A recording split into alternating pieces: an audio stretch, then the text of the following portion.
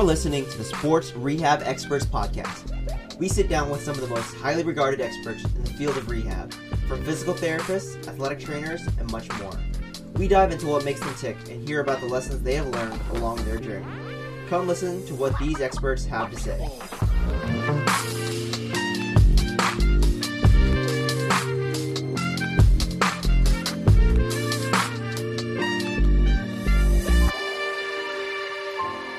Welcome into the latest episode of the Sports Rehab Experts Podcast. Today we have a very special guest requested by many of the former guests that I've had on the podcast. We have Meredith Chaput. Meredith, welcome in.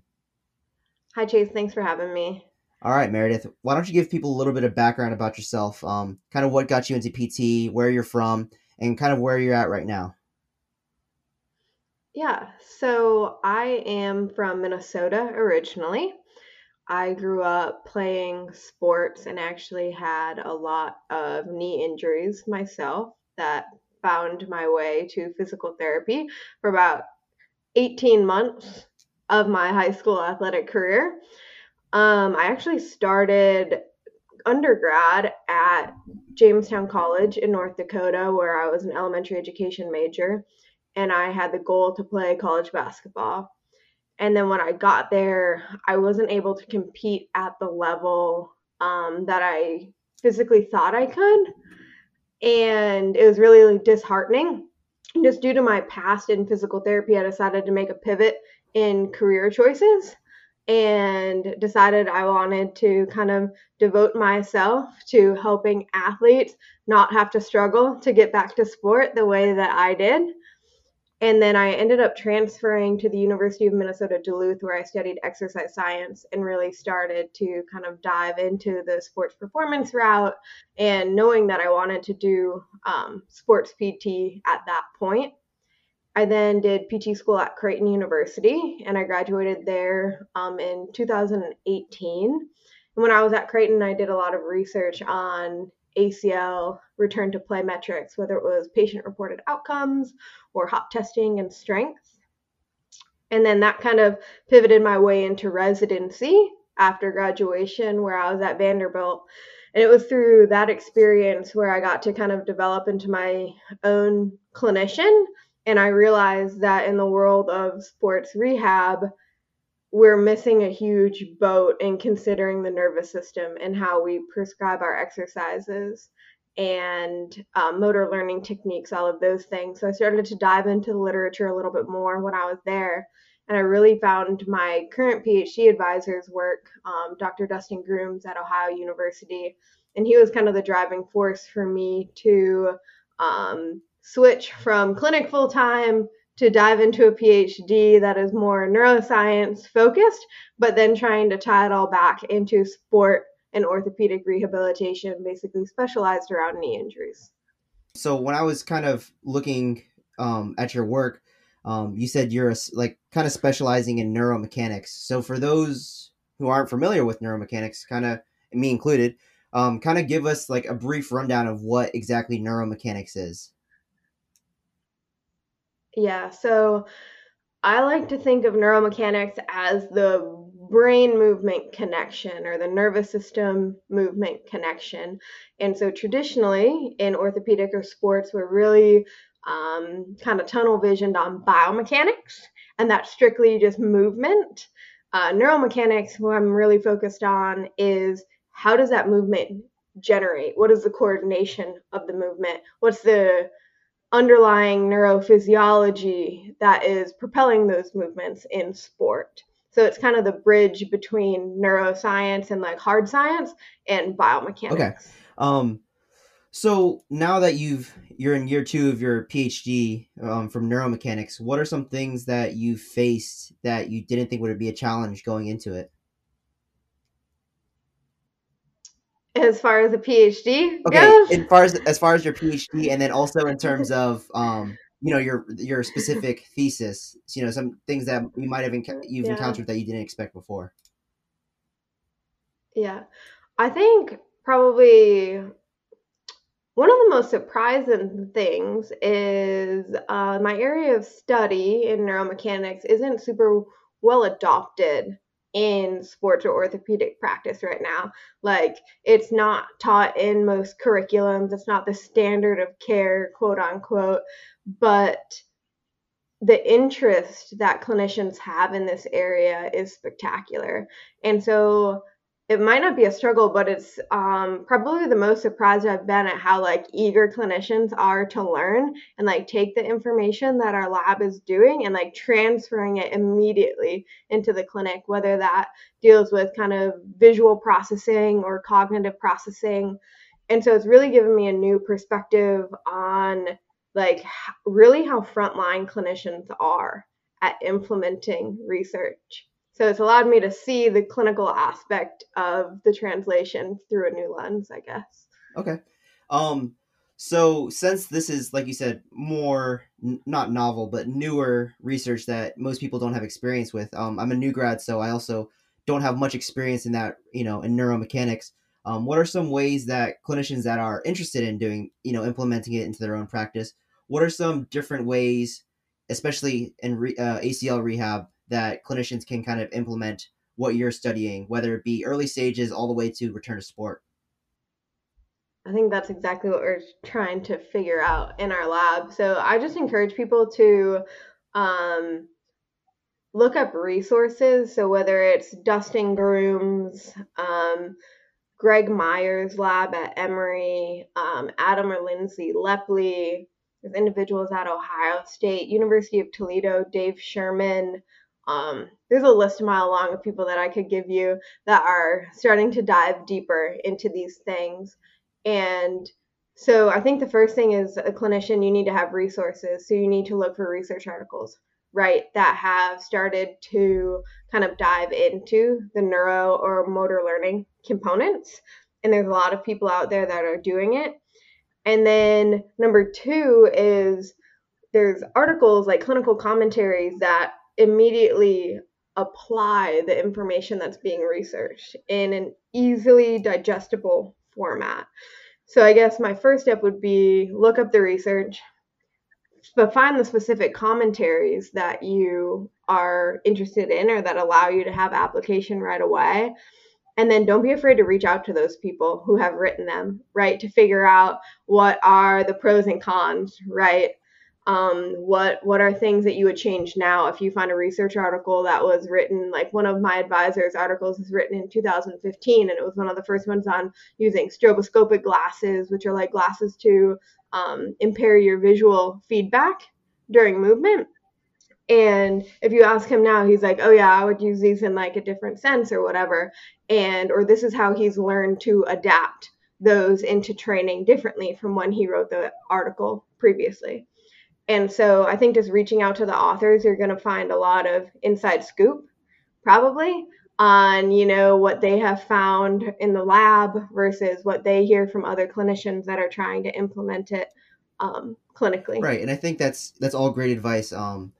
Something that's difficult for me specifically is trying to make sure, I consume enough literature and then also figuring out how to apply it, because I can read all the literature I want, but it's not going to do me any good unless I begin to use it on patients that I see in the clinic every day.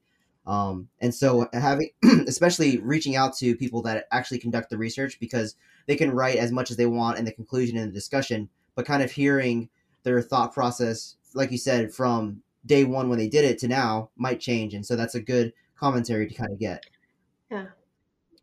My favorite day to day is actually the conversations that I have with full time clinicians. And because being a PhD student, I don't get to treat 24/7 in the clinic. Like, I treat for a few hours a couple days a week, but it's nothing like what full time clinicians are doing, right? So, my favorite conversations throughout my day are when individuals reach out to me and they're like, hey, I tried this, it did or didn't work. What should I do differently? Or what do you think based off of the literature? Because it's impossible for clinicians to digest every ounce of literature for every single body area and impairment. So having conversations with the researchers that are neck deep in it is literally the translation of whatever they're studying to however you're practicing. Right. So I kind of want to go a little bit back in your, I guess, journey. and talk about your residency at Vanderbilt. Kind of give us, tell us a little bit about your experience there, things that you learned or, different experiences that you had there. Yeah, so the residency at Vanderbilt is 18 months long. And so when I was there, I chose the program mainly because I really enjoyed the teaching aspect. And there's not a lot of sports programs that have a teaching in PT department curriculum. Usually that is saved for orthopedic residents. So I really like that about Vanderbilt's program, knowing that I wanted to go the academic kind of route. So the first semester, or 2 semesters actually, you kind of split your time between an orthopedic clinic. You treat athletes in Vanderbilt Athletic Training Room, and then you're also teaching PT students at Belmont University. And then your second half of the program, you're basically like devoted to coverage, and you are with specifically football for the most part, but you have the opportunity to bounce around to basically any sport that you want. So I did a ton of time with Vanderbilt baseball, and specifically the pitchers. I developed a really good relationship with them, and so I devoted an entire day of my week to just baseball. And so the residency schedule allowed you the flexibility, which was great, to basically dive into an area that you were really passionate about or wanted to learn more about from an on-field coverage perspective. What I really liked about the program and where I actually think I learned the most was in the orthopedic clinic. And so I think usually sports residents run out of general ortho and like try to get to the sideline for coverage and that kind of stuff. And I really, really enjoyed the clinic. I loved my individuals that had had a knee replacement or a hip replacement or had chronic pain, because those were the instances where I felt like I grew the most, because I had to figure out, I already had a high level activity sort of sports brain, and I had to figure out how do I start lower, right, to progress up to those activities. Because I think it's really easy, even at like an elite sport level, to treat athletes at a very high level, and we get complacent in how we regress. We get complacent in like the finer skills that we need to build before we're able to do high level activities. So I think residency really honed in that ability for me. And then I was able to experiment with all of the cognitive and motor learning things that I was interested in. My residency mentors really facilitated that. Specifically, Rebecca Dickinson and Chantel Phillips were phenomenal at kind of helping me explore the areas that I was interested in, but also honing me in and not letting me get too wild out in the weeds. So I kind of wanted to talk a little bit more about your time when you were teaching at Belmont, since you enjoyed that time so much. Okay. What type of classes were you teaching, and what was so enjoyable about it? Like, obviously you're doing a PhD, so teaching is probably in your future. Yeah. But what made it so enjoyable? So to answer your first question, it was in like their orthopedic labs that you spent the most time. And as a PT student at Creighton, we had several orthopedic residents that were always in our labs. And as a student, I always felt less intimidated to ask a resident a question than I did my faculty. I never wanted to feel like I was doing poorly and show that to my faculty, or like demonstrate kind of like weakness, I guess, in that sense, that I was unsure in my skill. And so I always felt more comfortable as a resident, or like asking a resident. And just being at Belmont, I could tell that the students there felt very similar to how I did in school. And so I kind of took the opportunity at Belmont to like not only help teach their orthopedic curriculum, which is very similar to any place really, standards, but to try to like create a greater impact on like making mistakes is okay. And I spent a lot of time like just mentoring students outside. They would ask me to do like extra study sessions, and I just really enjoy the mentorship part of teaching, not even just like the educational curriculum, the hard hands-on kind of stuff. I just think in academia and as a teaching position, you can have such a large influence over a group of 30 to 50 kids or even higher, however large the PT class is, right? And then that impact translates into the clinic, right? So now instead of treating a patient one-on-one and you're impacting one patient, you're impacting an entire group of soon-to-be physical therapists. So that's, I guess, why I like teaching so Right. much. The curriculum at Belmont, I was so lucky. My students were phenomenal, absolutely fantastic.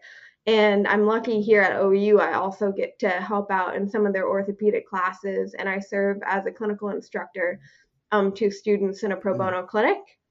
And it's one of my favorite highlights of the week because I get to practice my clinical skills, but then you get to kind of meet students where they're at and just challenge them to like take the extra step, challenge them to get out of their comfort zone that we like to stay in so much. I think your point about for students being able to kind of approach residents much more than faculty in a manner that wasn't so scary is absolutely true. We had a couple of sports residents in our program, and one of them kind of sat in the back near us, and I felt much more comfortable asking him questions rather than the people that were giving us tests. And they might be the people that say you're supposed to know this skill by now at this point in your career, and it's a little scary. So it was nice to have someone that was able, learning in their careers and kind of teaching you their clinical pearls, but it was also a little bit more approachable. Well, and as a resident too, right? You've just gone through what the students are going through, pretty recently. So I feel like you can relate to all of those same emotions, right? During practicals and the nerves and all of that stuff that faculty kind of forget existed at that time. It's no longer a big deal to them, but it is as a PT student because like you want to do your best in all of those situations. And I think all PT students have a certain type A-ish personality about them that you want to do really well and succeed and like help others. So sometimes a less threatening environment like a resident is necessary. Absolutely. So after you were done with your residency at Vandy, and then you kind of decided you wanted to go do your PhD, you mentioned a little bit about kind of finding your mentor, but what are the things that you look for specifically when finding a mentor? Because I know with PhDs, mentorship is one of like the most integral parts of it. So what characteristics or traits were you looking for?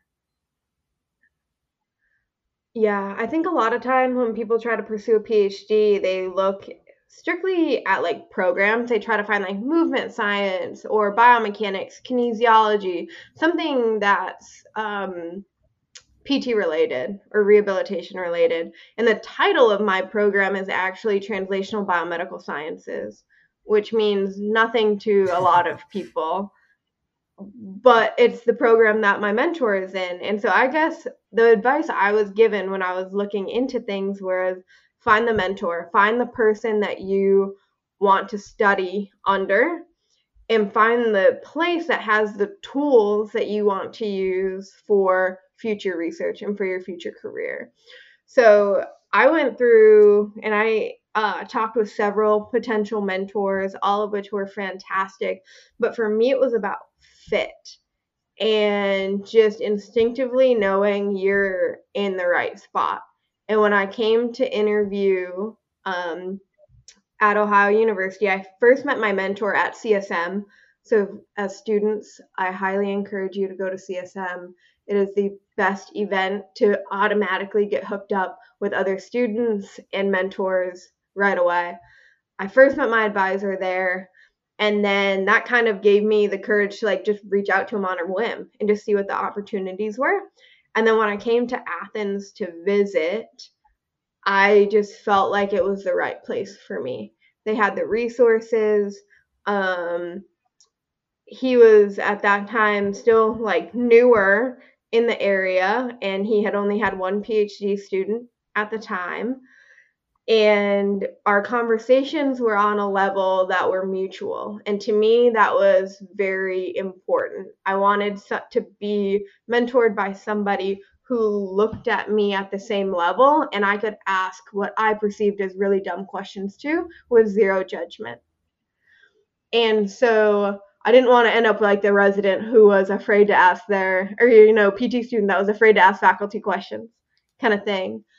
And so I'll say that our lab here at OU is so inclusive, and anybody can ask a question, everybody helps everybody out, and it is potentially the most healthy working environment that I've ever been in. And so I think just by having conversations with people, you can make a decision that's best for you. And you need to go visit places. You need a PhD specifically is potentially 4 years plus of your life that you're going to devote to something. And you have to be sure that that is what you want to do in a place that you want to do it and with a mentor that you get along with and your personalities mesh. I think residency is similar, but to me, residency it's 12 months to 18 months. You can do that. Anybody can do that. And then you can like go on and get your job and kind of, but in that full-time job, that's where you want to make sure this is my spot.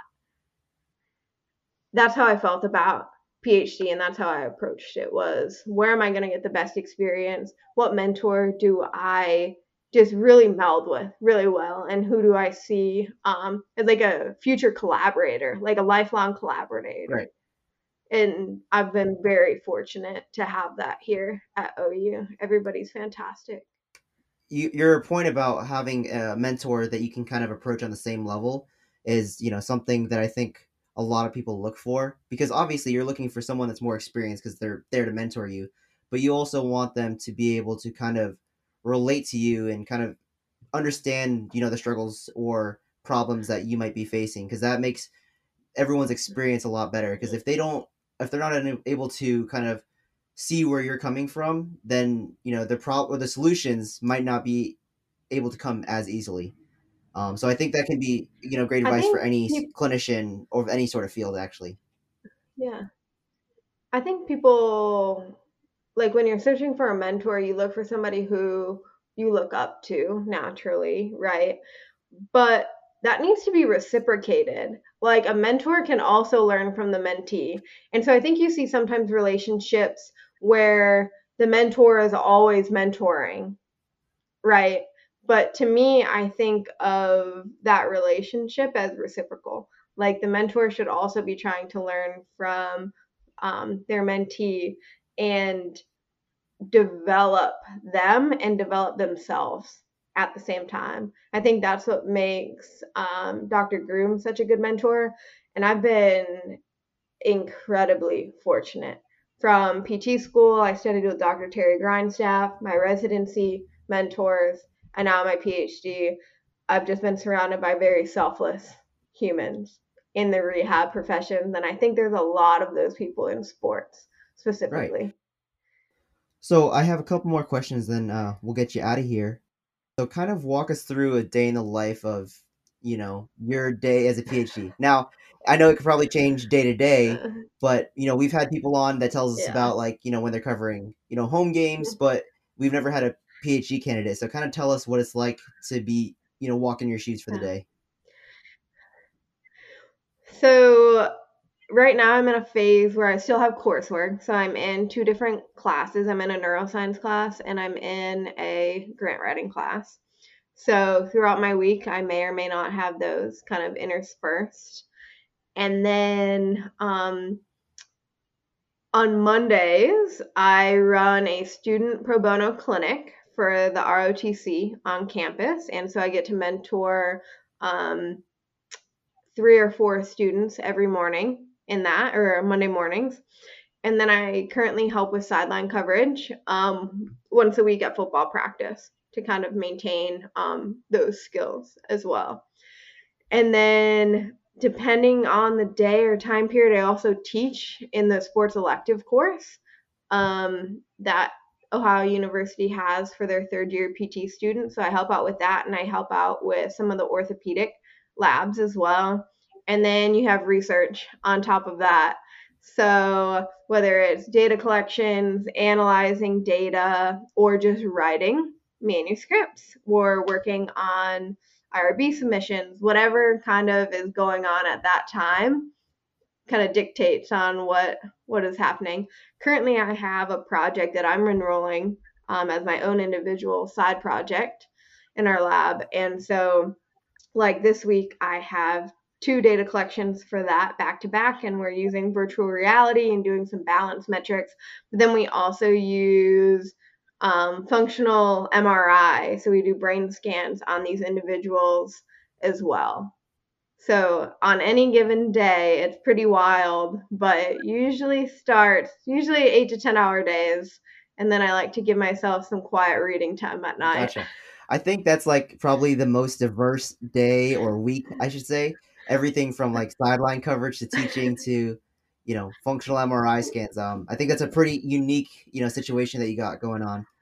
Um, so a couple of weeks ago, I think right around the time I contacted you, there was a tweet by PT Pinecast talking about their "What's your PT soapbox," and I really loved your tweet or your response to that tweet. So why don't you tell people a little bit more about it, because it's something I've been trying to implement into my practice as well. It's all about the quads. I have this. It started in PT school from Terry Grindstaff, where I just realized that like we have so much quad inhibition after knee injury, and it's not even just ACLs, it's after any sort of knee surgery that goes unresolved. And we do manual muscle tests on them in the clinic, and that doesn't tell us a whole lot. And neurologically, after you have an ACL injury, you, a healthy person, can recruit 98% of their motor units in their quadriceps. Okay. But after ACL reconstruction, there's a really healthy percentage of those people that never give it above like 85%. Even though when you test their strength output on even like a biodex, they might be symmetric and they might have good strength output, their neurologic recruitment is altered. And so a lot of my research is trying to figure out why is that? Like what's going on behind that? And so I think one of the things that I learned in the clinic after I started reading this research was we really need to be testing this stuff. And the old concepts of short arc quads are bad after ACL reconstruction and long arc quads are bad after ACL reconstruction is false. You have more strain on the graft when you're walking than what those exercises put on it. And so I think we're starting to see the tables turn on how we're doing this rehab, which is phenomenal because Lynn Snyder Mackler has been saying since 1990 or whatever year that we need to be doing this, and it's now finally just catching on. And so I'm super excited that it's headed that direction. Sad that it's taken this long, but I think that just if you are unfamiliar with the quadriceps deficits that occur, look into the literature and it'll tell you all the reasons why we should be doing open chain exercises and actually measuring quad strength in our rehab. Okay, I think that's a great soapbox. As a new grad, it's kind of scary because you learn like going through the NPTE study exam.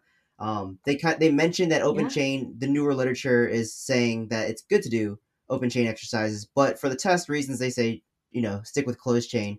But even then, it's still like scary because you don't want to be the person to mess it up. But reading research or reading stuff from you and other clinicians that are putting out stuff like this is really kind of reassuring that it's okay, and it's probably for the betterment of your patient that open chain exercises are okay even early on in rehab.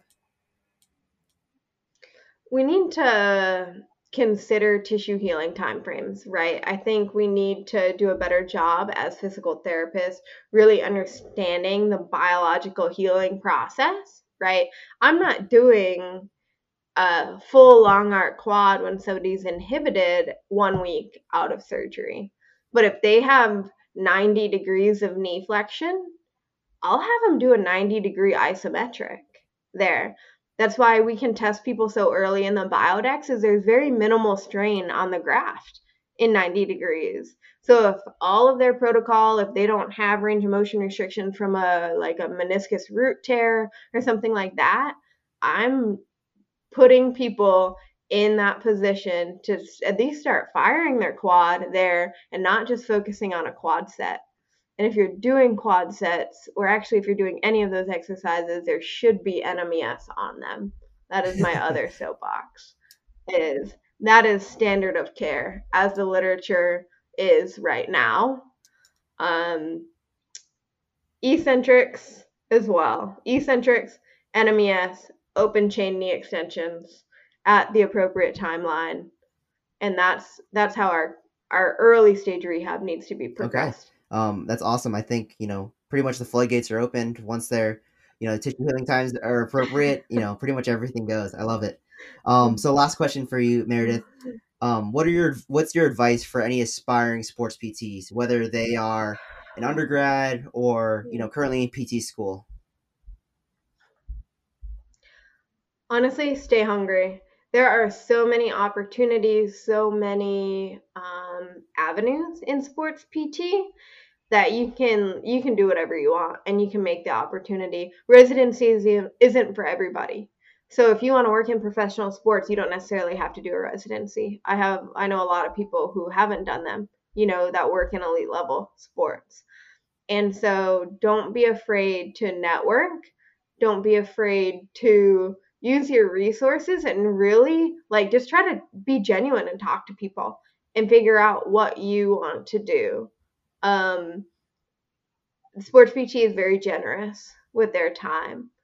And so I think networking and staying hungry, not getting complacent, is the best thing you can do. Find the area that lights your fire, that makes you want to go to work every day and keeps you curious. And then that's the route that you need to go. I think that's great advice. Meredith, thank you so much for your time, and thank you for really kind of, talking, so passionately about your area of research. I think a lot of people can learn from this. Is there anything that you would like to plug, or, where can people find where you put out your work? Because I think your Twitter page has been one of the, best things on Twitter to kind of learn from. So where can we find your work at? Oh, thank you. I appreciate that. I don't tweet as much now as I used to. I got too busy, but I'm pretty active on Twitter. Usually I have an Instagram page that I usually post some pretty staggering articles on, or ones that I think are pretty high impact. And I generously send PDFs to people from there if they need them. So I know clinicians don't have access all the time, so I try to get back to as many people as I can that request those. I highly suggest just Google Scholar notificationing Dustin Grooms, and anything that comes across from him or a related search. There's so many cool people doing brain research now in this area and motor learning. Google Scholar notifications are a fantastic way to just tag people that you're interested in and you like their research, and anytime something new or relevant to their area comes out, it just gets sent to your inbox. So you're never going to miss articles if you do that. You don't have to go PubMed searching every week for what you're looking for the most up-to-date stuff. Okay, awesome. Meredith, again, thank you so much for coming on. I really appreciate your time, and this has been the latest episode of the Sports Rehab Experts podcast.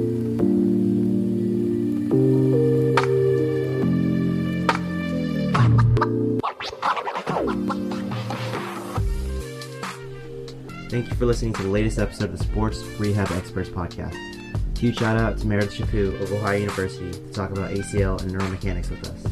If you liked what you heard on today's podcast or want to hear from more great future guests, please like and subscribe to the podcast on Apple Podcasts, Spotify, or wherever else you're listening.